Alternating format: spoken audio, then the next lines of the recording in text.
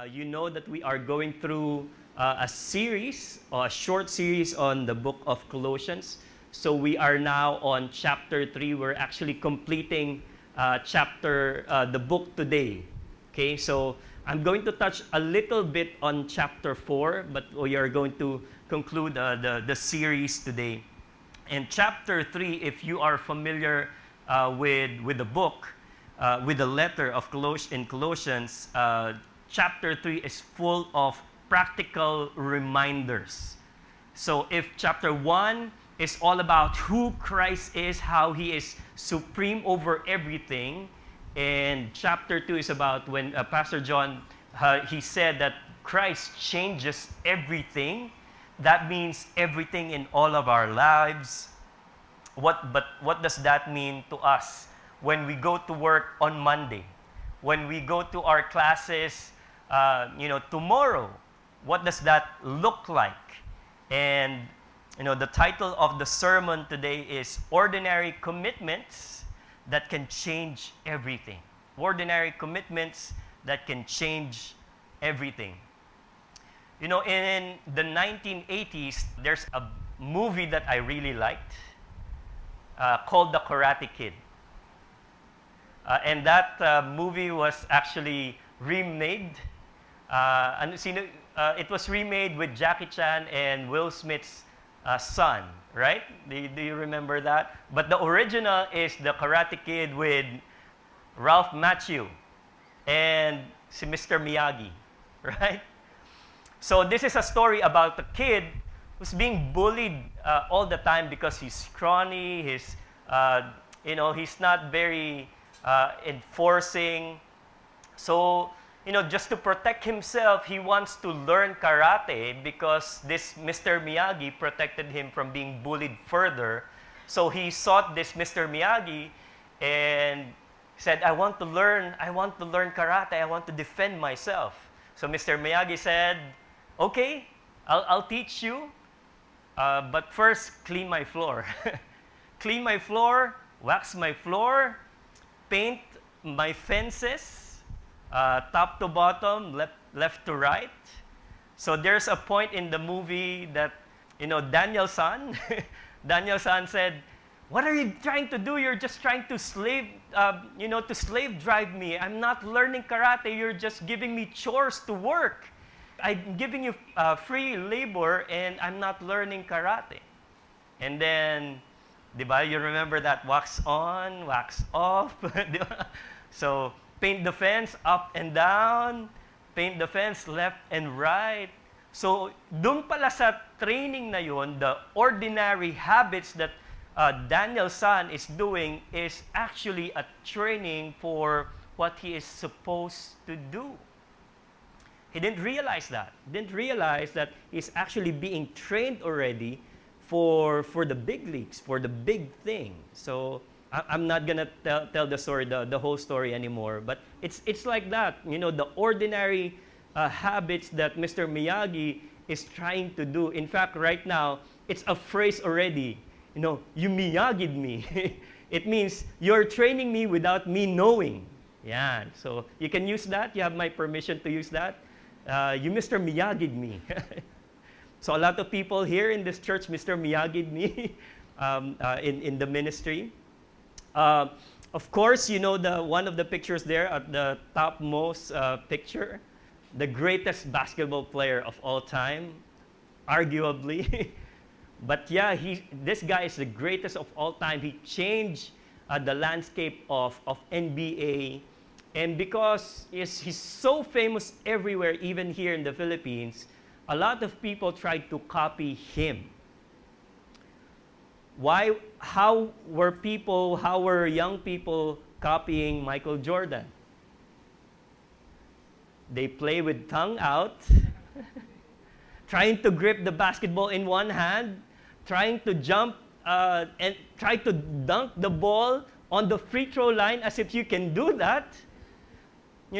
We're trying to mimic, the externals of the flashy things, and we didn't realize that even Michael Jordan himself said, I missed more shots than I made them.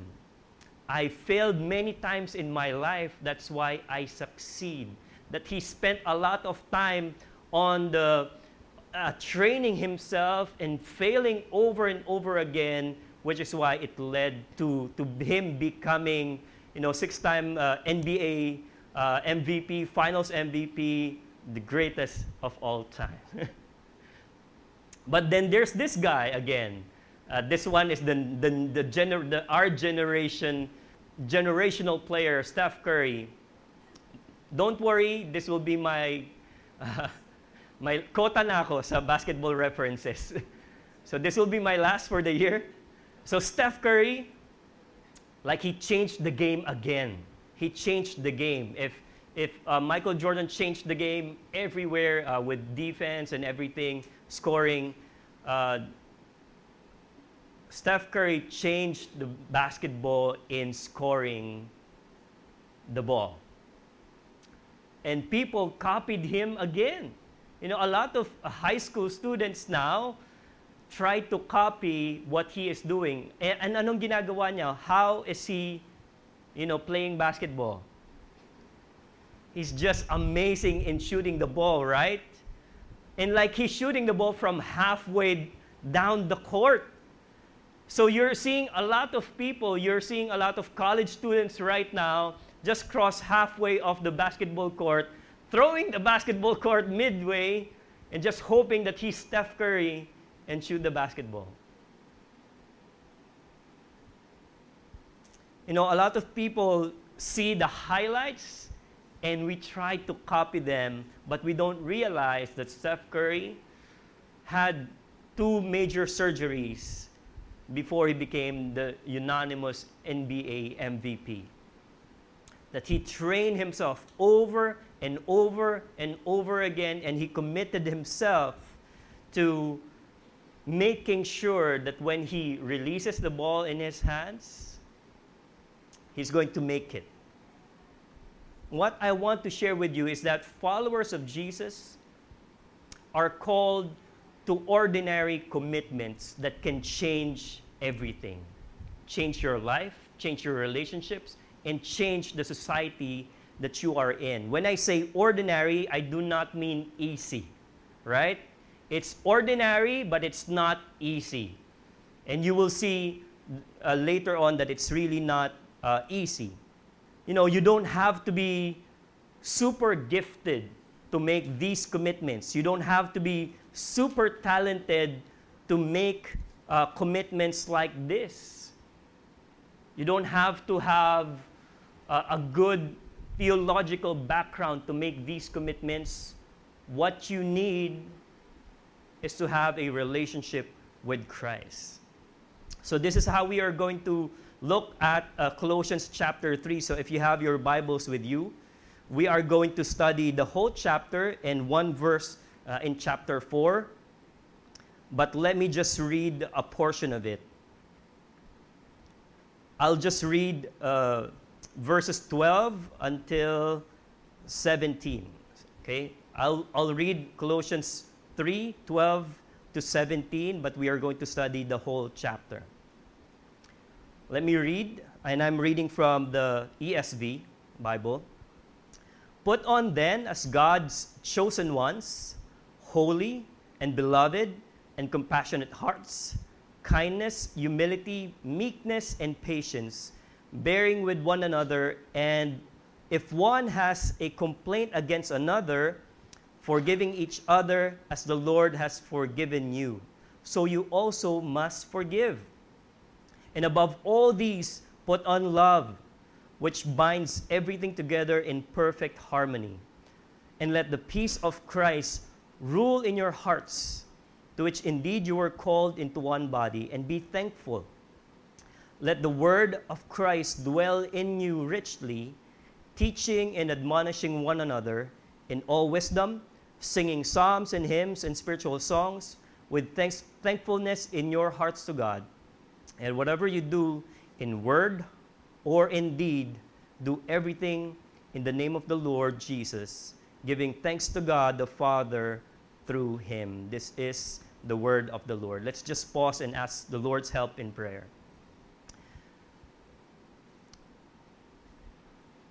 Father, we thank you because of your providence.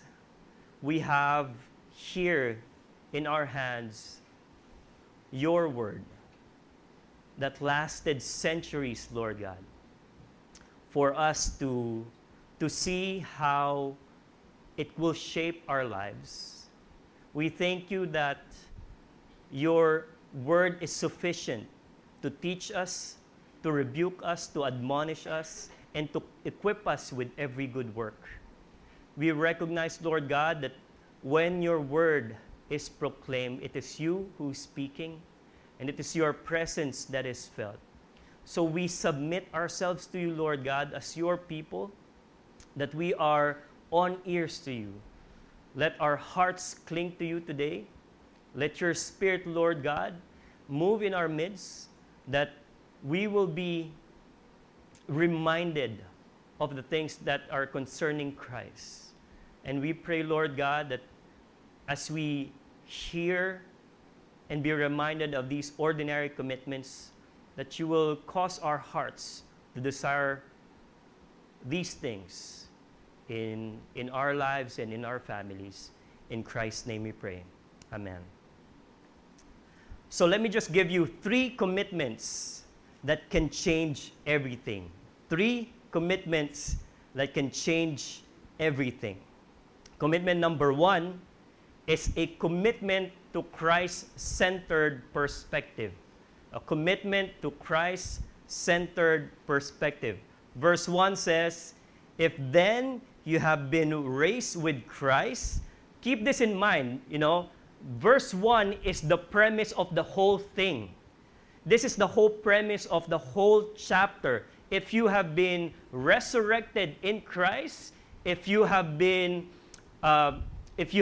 died, buried, and resurrected in Christ, meaning you have the resurrection life because of your union with Jesus, this is what you ought to do. Ano yun? You are to seek the things that are above. Why will you do it? Why are you going to look on, seek the things that are above? Because that's where Christ is. That's where Christ is, and He is seated at the right hand of God. Because He is seated at the right hand of God, ano ibig sabihin nun? Chilling lang ba?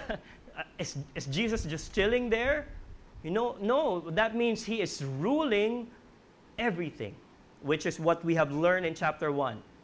Again, Paul mentions it again, verse 2, set your minds on the things that are above, not on the things that are on earth. I will never forget the time I climbed Mount Pulag. I will not forget that because that's my first and only time mountaineering. So I will not forget that. I'm not a mountaineer, as you know. I'm more into the sea. So when my friends invited me to do that, that's maybe more than 10 years ago. So I don't have any equipment. I don't have a bag. I don't have shoes. I don't have a tent. I don't have anything that involves mountaineering. So everything was borrowed. So of course, if you're borrowing something, you cannot expect, the best things, right? So I got the ugliest bag. I got the worn out kind of bag, the heaviest equipment, the bag that doesn't close. So when it rained, all my equipment was wet. And I don't know why, I was mountaineering with people who've been there maybe once or twice, or doing this as a hobby. Maybe it's my fault that I didn't say that I'm a first timer.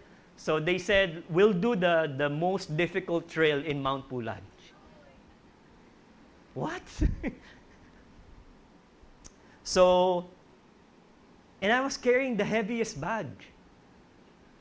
The kilos of rice was in my bag. The portable cooking equipment was in my bag. And I'm the first timer. And it was I would tell you, so you're seeing the picture there. It's really, when you're there, it feels like heaven. But going there is hell. Especially the trail that we use. Alam to definitely ni Kuya Bong. It's called the Akiki Trail, and it's normally going to Mount Pulag will take you a day, maybe less than a day. You're there already. If you use this trail, you need to spend 2 nights in the mountain. Spend 2 nights in the mountain. So it's heaven, but it's really hell going up. You know, every 50 steps that I take, I say I want to quit. I don't want to carry on. And you know what helped me, aside from pride? You know, I always look up and focus on the highest point that I can see. I was looking up, and if I'm seeing the highest point, and I will say, if I just reach that, I'm okay. So I did that. After a few minutes, I reached that point, and I realized it's still not yet the peak. Then I still look at the highest peak, and I say, if I reach that, I'll be okay. If I reach that, I'll be okay. If I reach that, I'll be okay. And I did that over and over and over until we reached the summit. How does Christ-centered perspective help us change everything when we are looking up? Let me give you 3 ways. It changes the way we view our past failures. It changes the way we view our past failures. Paul says in verse 5, "Put to death, therefore, what is earthly in you, sexual immorality, impurity, passion, evil desires, covetousness, which is idolatry. On account of these, the wrath of God is coming." Verse 7 says, "In these you too once walked. When you were living in them." If you are looking up to Christ, and if you are seeing from His perspective, you know, we can be honest with our past. We don't have to make an alibi. We don't have to justify it. We can say, "Amazing grace, how sweet the sound that saved a wretch like me." When we see things from Christ-centered perspective, when people calls you out because of your past, you will say, "Yes, that was me."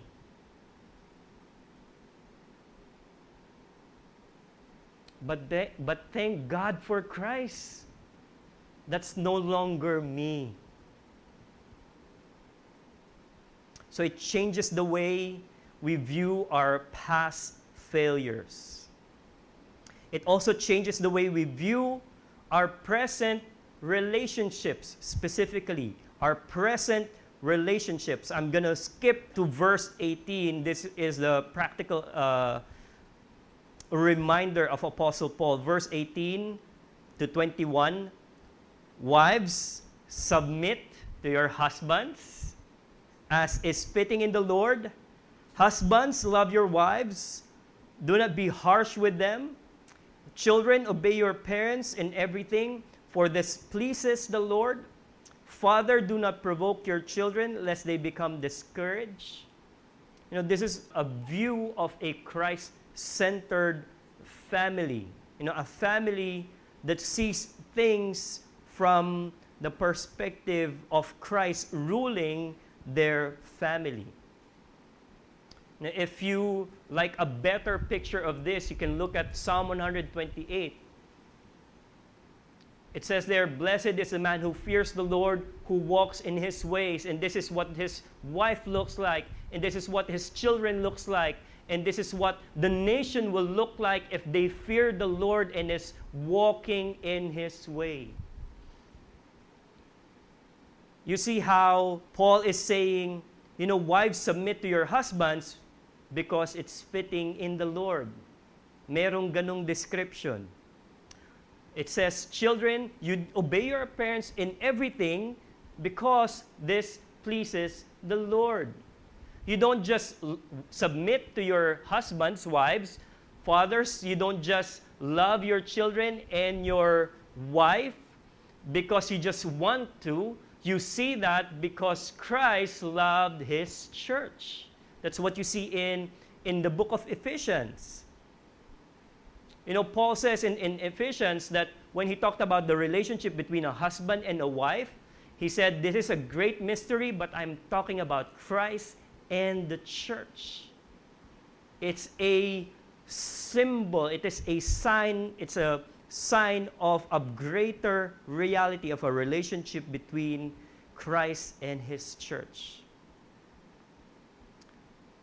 What about employee-employer relationship? How does Christ-centered perspective see that?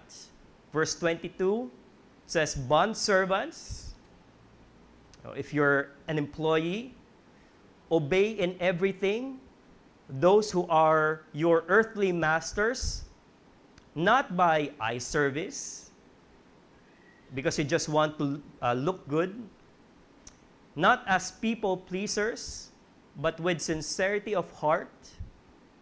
Why? Because you fear the Lord. You fear the Lord.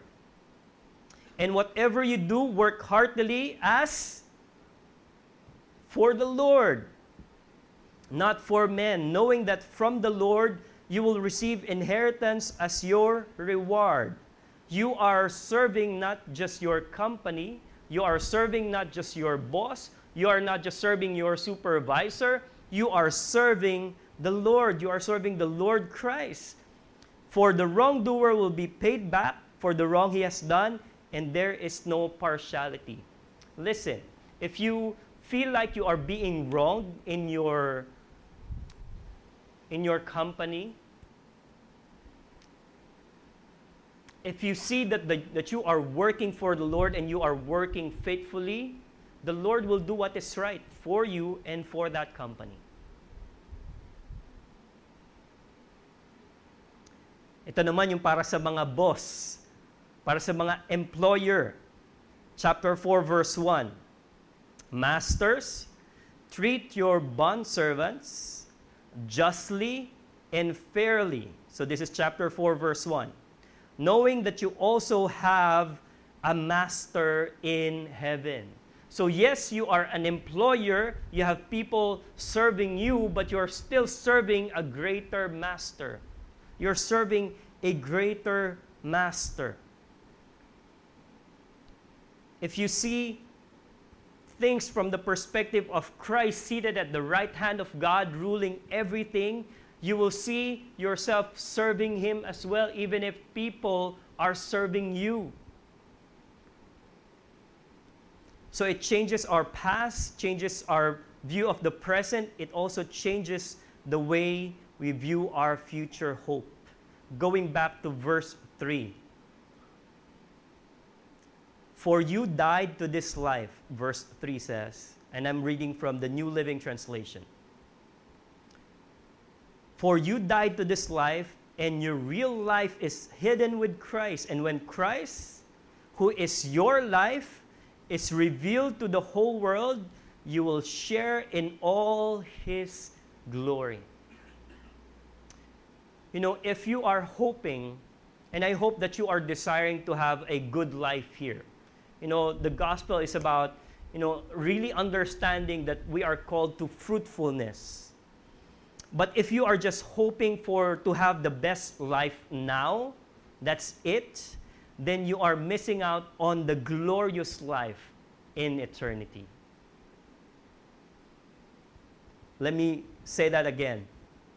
If your desire, if your hope is just to have the best life now and nothing else, you are missing out on the glorious life that awaits for us in eternity when Christ returns. You know what this means, the bottom line here is, it changes our perspective with time. It changes the way we see and understand the concept of time. If Jesus is King, that's what we have been understanding for the past 2 Sundays. If Jesus is King, He is not limited by time, right? He does not He is not bound by the way we are bound with time. So we can see our timeline in light of eternity. And that's what Paul is saying in 2 Corinthians 4 when he says, what I have been experiencing is light and momentary compared to the eternal weight of glory that awaits for us with Christ. That also means if we see things from the concept of Jesus is king over our timeline, we do not value instant gratification very much. I've seen this missions report of what God is doing in Bangladesh. And during this missions report, the pastor of in that community in Bangladesh was sharing it's difficult now to be a Christian in Bangladesh. Because as some of you would know, in Bangladesh it's predominantly Muslim, right? It's predominantly Muslim. And so they released a law that says that if you are going to share Jesus to a Muslim, it's a crime. It's a criminal offense to talk to a Muslim person about Jesus. And if you are caught, you will be jailed for 10 years. Okay? You will be caught for 10 years just talking about Jesus to someone who is Muslim in Bangladesh. Here's what I was surprised with that pastor. He said, when I heard that story, I praised the Lord. What? I praised the Lord. You know why? He said, that's just 10 years. When I get jailed after 10 years, I will talk to people again about Jesus. What's 10 years compared to eternity? When I heard that, I cried. When I don't have any more patience with a 2-hour traffic,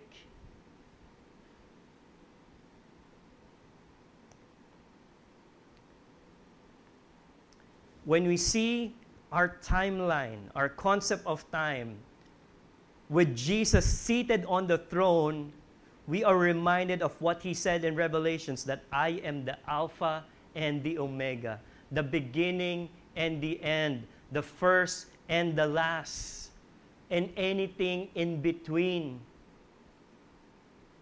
So if you're struggling because there's no movement in your job, if you're depressed because it's taking you longer to graduate, if you're impatient because you're waiting for something to happen in your life, if you're finding it difficult, to recover from a difficult time, from a heartbreak, from trauma, Jesus says, I am the Alpha and the Omega, the beginning and the end, the first and the last. I am involved in your past, present, and future.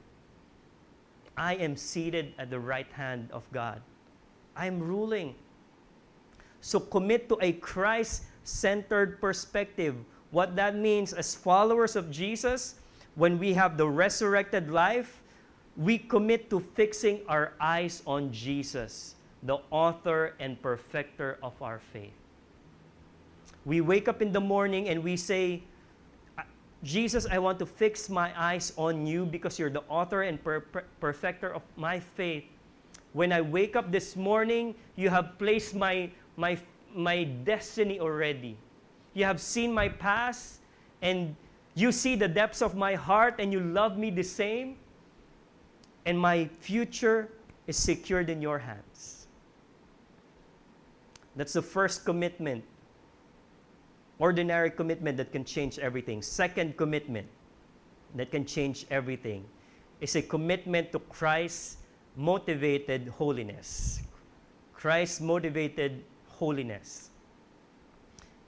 Again, the premise here, since you are raised in Christ, you commit to Christ-motivated holiness. You know, when we talk about holiness, you know, half of the people in the church try to look away. The other half is not interested. Because it feels like when you're talking about holiness, it feels like an old-fashioned concept. Pastor, let's not talk about holiness. That's maybe for people in the monastery. Let's not talk about those things. That's not for us. And sometimes we equate holiness with killjoy. Can you imagine what holiness looks like? Can you picture someone that's holy? What does that person look like? I will not show a picture kasi baka you know, that's our concept of holiness. We equate it with, you know, not being happy, not being fun. We don't want to be with someone who's holier than us. But the Bible talks about it very often and very direct. Be holy, for God is holy. Without holiness, no one will see God, Hebrews says. Here's the bottom line about holiness. It's finding pleasure in something that will not destroy you. Okay? Holiness is finding pleasure in something that will not destroy you. And this involves two actions. It involves putting off our old affection and putting on our new affection. Let's talk about putting off our old affection first. Again, in verse 5 to 8 of our chapter, put to death, therefore, what is earthly in you, sexual immorality, impurity, passion, evil desires, covetousness, which is idolatry. On account of these, the wrath of God is coming. In these you too once walked when you were living in them. Verse 8, but now you must put them all away. Anger, wrath, slander, and obscene talk from your mouth. Why? Because these things may seem pleasurable at the start, but it will destroy you. Make no mistake, brothers and sisters. Sin will destroy you. That's why, you know, John Owen, a Puritan theologian and writer, he said, be killing sin or sin be killing you. Be killing sin or it will be killing you. We need to take sin seriously because it will destroy our life. It will destroy our life. It will destroy relationships. It will destroy our ministry.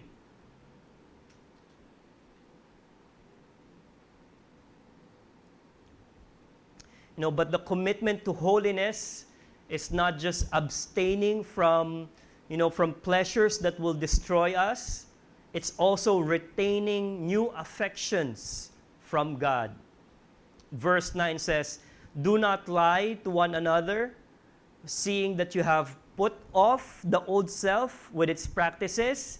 So you put it off, but you have put on the new self, which is renewed, being renewed in the knowledge after the image of its creator.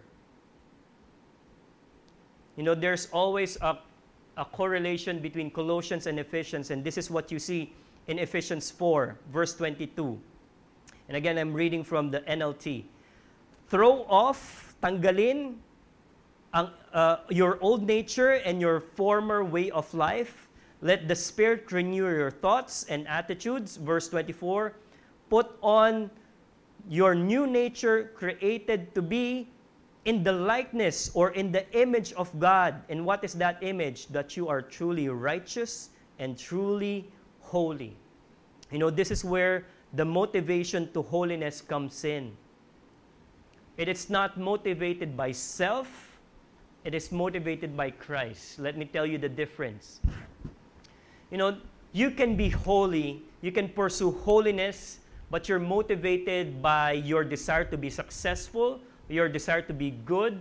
You are motivated because you are just driven person. And if your holiness is self-motivated, your mantra will be, I want to be the better version of myself. I want to be a better version of myself.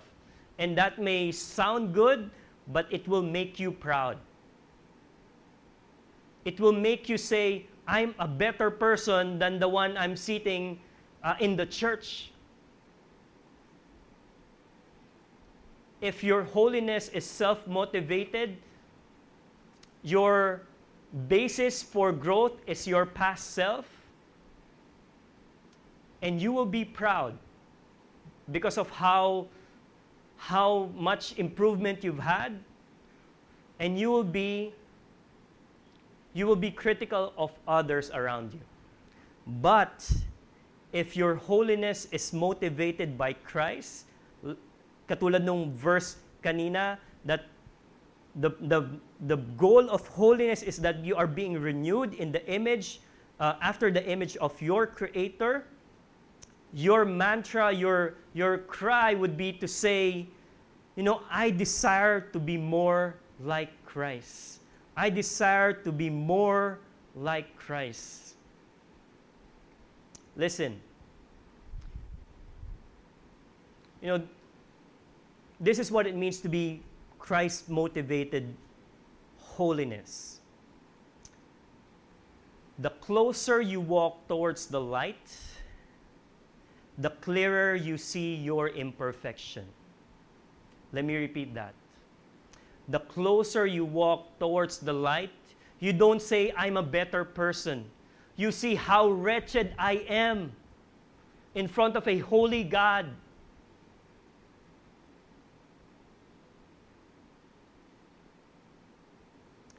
The closer you walk towards the King, your knees bend lower and lower and lower and lower.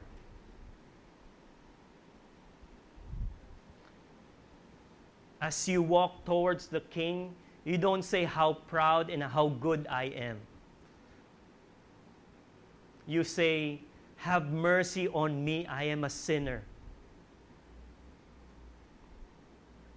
What will help me? What will help us to have these new affections? Yes, we need to abstain from what will destroy us, but what will help us, replace it with new affections? This is what verse 12 says in Colossians 3. Put on then, and this is your description, brothers and sisters, as God's chosen one, holy and beloved, to be compassionate hearts, put on kindness, put on humility, put on meekness, put on patience.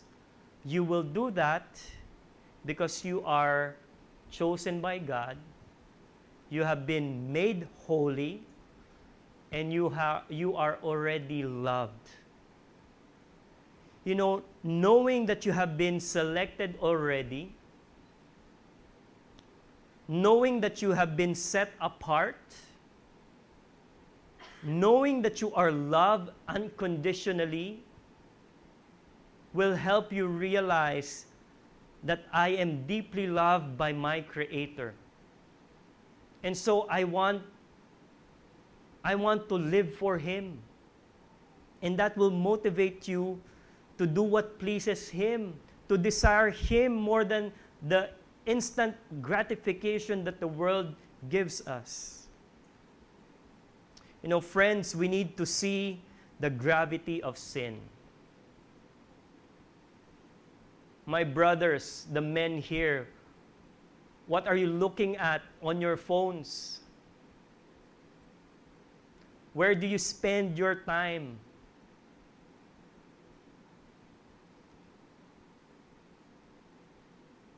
We need to see the gravity of sin and its effect to our soul, and in our affection. We cannot take it lightly. We need to see that there is a greater pleasure than the one that sin offers, and it's Christ Himself. So we fight for holiness, brothers and sisters. We fight for holiness because what it took to secure our holiness is the Son of God taking our place to receive the wrath of God that we so deserve.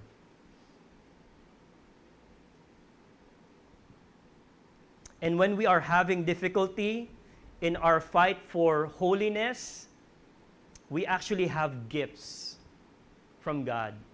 We need to see that repentance is a gift from God. It's not punishment. Repentance is a gift from God. That we can turn around from our sinful ways. You know why it's a gift?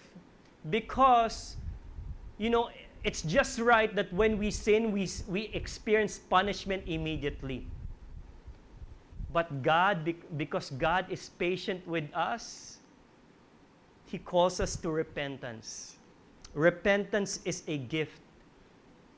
Second, confession is a gift from God. I mentioned this before, that confession, some people are scared with confession. Confession, again, is a gift from God. It's coming out in the open and saying, Lord, have mercy on me. So we can receive that mercy. So let's experience that gift when we are fighting for holiness. We can repent. We can confess. And here's one more beautiful gift from God. You don't have to fight for holiness by yourself. You don't have to fight for holiness alone, because we have a gift of community. And that leads us to our third and final commitment. It's a commitment to Christ-honoring gathering. Commitment to Christ-honoring gathering. So how do we honor Christ in our gatherings? 3 ways. We let the love of Christ abound, we let the peace of Christ rule, and we let the word of Christ dwell. Let me explain that one by one. Actually, I'll let Apostle Paul explain it. Verse 13, let the love of Christ abound. We bear one another in love, and if one has a complaint against another, kung may complaint, wag dalhin kay Tulfo. Forgive each other, as the Lord has forgiven you. So you also must forgive. But above all these, above all the kindness, the meekness, patience, humility, above all of these, put on love, because it binds everything together in perfect harmony. Let the love of Christ abound. We honor Christ when we let the peace of Christ rule. Verse 15. Let the peace of Christ rule in your hearts, to which indeed you were called in one body, and be thankful. For many times I read this passage and I say, maybe Paul made a mistake by inserting and be thankful there. But it doesn't make sense. You're talking about letting the peace of Christ rule because you're called into one body, and you say, and be thankful. Where does that fit in? I have an opinion. Just an opinion. I'm just trying to imagine, we have been talking about Colossians 1, that Christ is the King of reconciliation and what that entails. That I can be thankful for the reconciliation that I receive in Christ, and a sinner, an unholy person, reconciled to a holy God. If I see things from that story, I can be thankful that I can be reconciled with others as well. So I can be thankful because I have the peace of Christ, that reconciliation is now possible in the church. The third, we let the word of Christ dwell in us richly. Verse 16. Let the word of Christ dwell in you richly. How? When you teach and admonish one another in all wisdom, singing psalms and hymns and spiritual songs with thankfulness in your hearts to God. And whatever you do in word or in deed, do everything in the name of the Lord Jesus, giving thanks to God the Father through Him. What does this three things mean? How do we honor Christ when we let the love of Christ abound? We let the peace of Christ rule. We let the word of Christ dwell in us richly. What does that mean, Pastor? Let me talk first to those who are new here. Okay, if you are new in Breadcom QC, and when I say new, I do not mean you have been attending maybe once or twice or 3 times. You are new if the only people you know are the people who brought you here. If you don't have any other connection outside of the people who brought you here, or you walked in and there are no relationships after that, so that's basically new. And I want to talk to you first because new people are more sensitive to what the culture of the church. So for new people here, I hope that what you notice in this church are these 3 things. That this is a place where the love of Christ is abounding. That this is a place where peacemaking is practiced. I'm not saying, there is no conflict. There's no need for peacemaking if there is no conflict. I tell you, there are conflicts. But I hope that this is also a place where the gospel is preached, here in the pulpit, in the songs that we sing, in our conversations, in our prayer. That's what let the word of Christ dwell in you richly. And that leads to praising the Lord in word or in deed. Again, for those who are new here, we have not perfected this. But we aspire to be. We aspire for these things. I hope that you are attracted to those things and not the wrong notions of what the church should provide. I've heard this from someone, and this is not from Breadcom QC. I've heard a friend say, attend tayo sa church na yun. Maganda yung upuan. Masarap matulog. True story. Are you serious?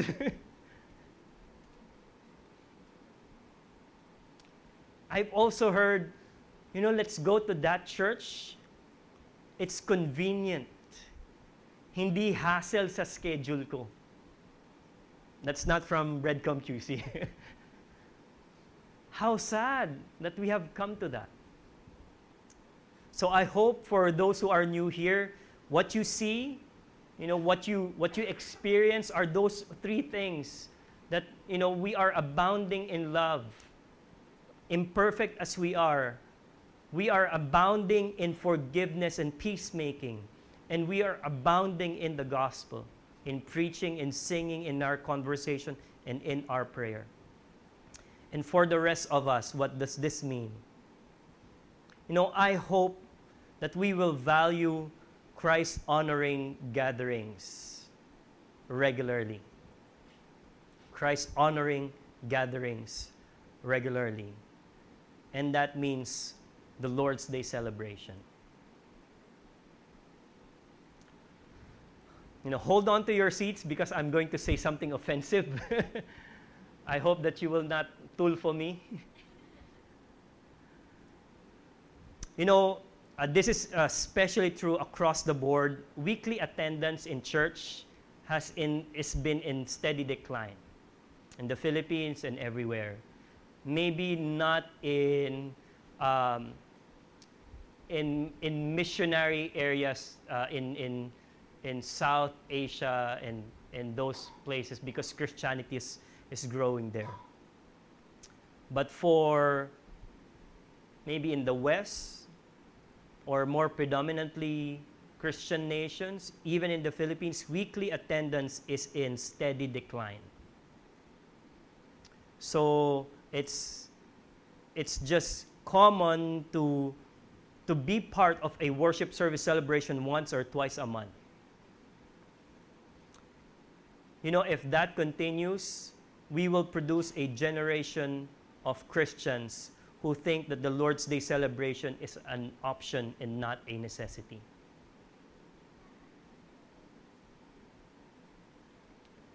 So I hope that we, as a church, we will strive to be part of a weekly worship service. You know, that is a means of grace. You know, being part of a worship celebration is a means of grace that we miss out if we miss out the Lord's Day celebration.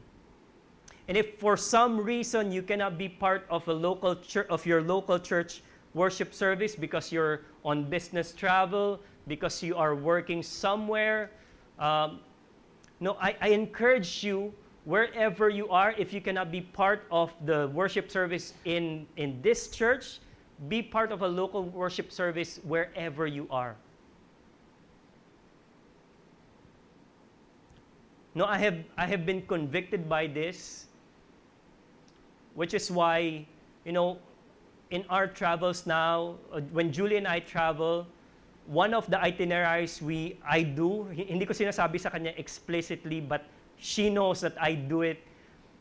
I look at the place that we are staying, and I Google the churches that are around. And part of our itinerary is to attend worship service there if our travel falls on a Sunday.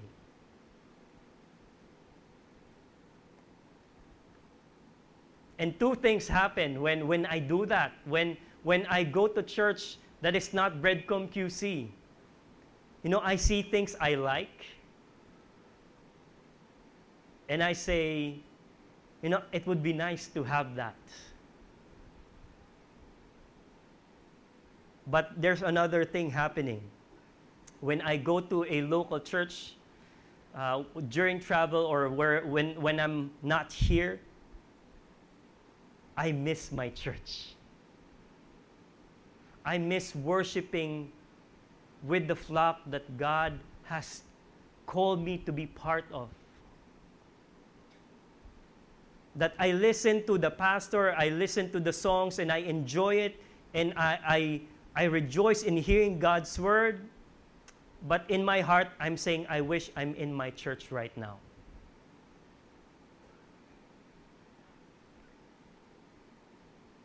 So if you are a follower of Jesus and you want to honor the Lord, we can commit to Christ honoring gatherings.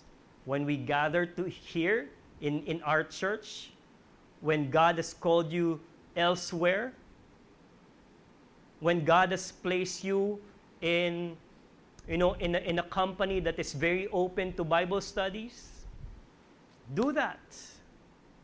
And I hope that, you know, love abounds in that gathering. I hope that the peace of Christ is ruling, and let the gospel dwell in all of us. Let me just summarize.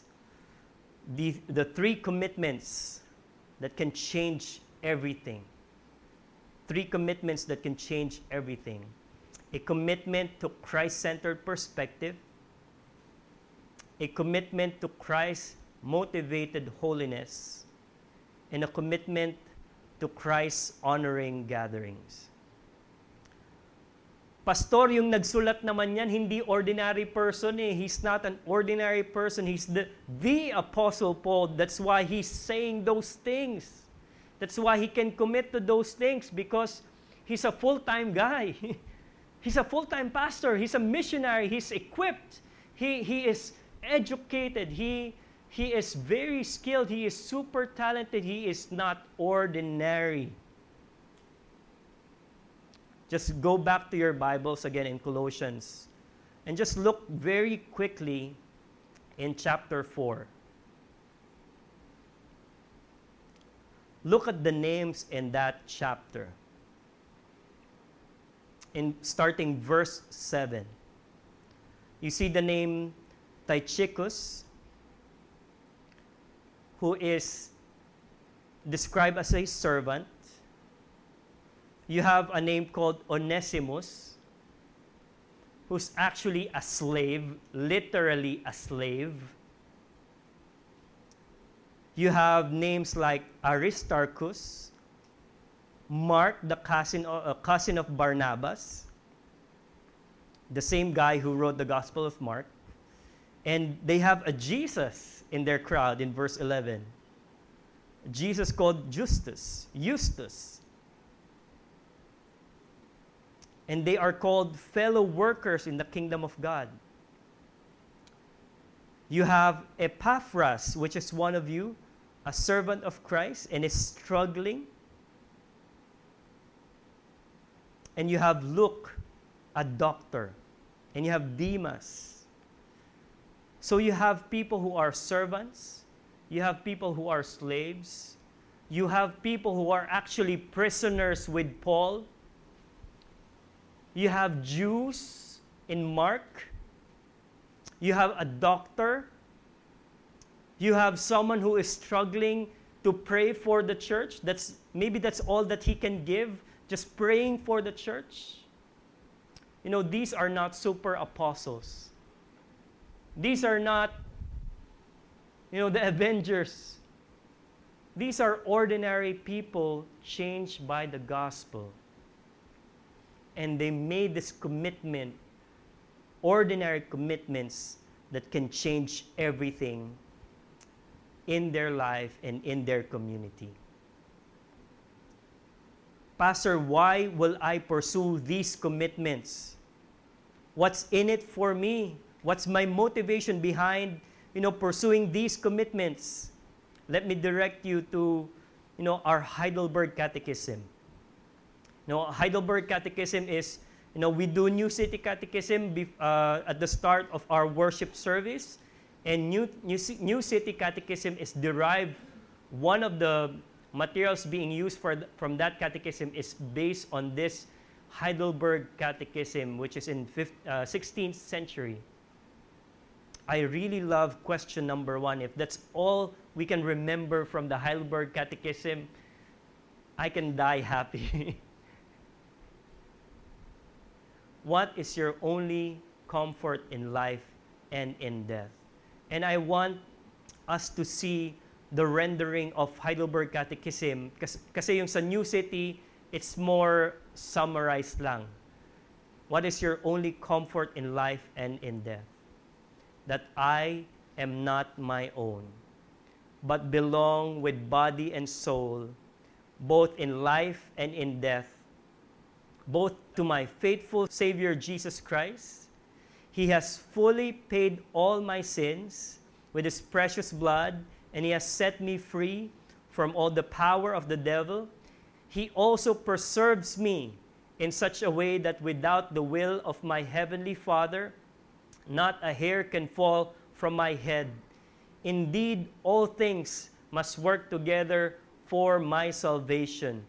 Therefore, by His Holy Spirit, He assures me of eternal life and makes me heartily willing and ready from now on to live for Him.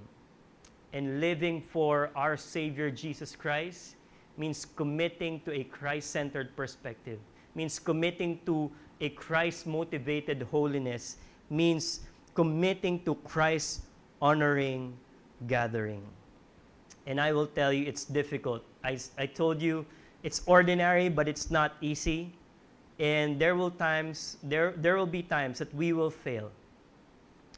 So what is our encouragement if we fail? And I will end with this. Philippians 1:6. Paul says, I am certain, I am sure 100% that God who began a good work in you, what you have is a good work from God, will continue His work until it is finally finished on the day when Christ Jesus returns. Brothers and sisters, let's commit to these ordinary commitments. When we fail, let's remember that it's Jesus at work in us. When we fall 7 times, we rise up 8. We do not quit. We do not quit the fight, because when the final bell rings, it will declare Jesus as victorious with us. Let us pray. Father, thank you once again that we have the privilege to study through the Book of Colossians this past few Sundays. We thank you for this beautiful message that Christ is before all things, and in Him all things hold together. Because you restore all things to yourself, we find hope, Lord God, in our broken world. And in our brokenness, Lord God, we can make these commitments because you are the one at work behind them. Lord, help us make these commitments. Help us commit, Lord God, to see things from your perspective, to fix our eyes on you, Christ Jesus, the author and perfecter of our faith. Help us, Lord God, fight sin, to fight for holiness. Help us, Lord, see that there is beauty in repentance, that the gospel calls us to turn away from sin.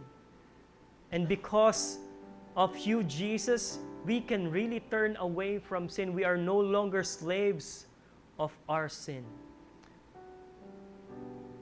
Lord, encourage my brothers and sisters to see confession as your gift to us. That if we confess our sins, you are faithful and righteous and just to forgive us from all our sin and cleanse us from all our unrighteousness. Lord, help us fight sin together, to fight for the holiness for one another.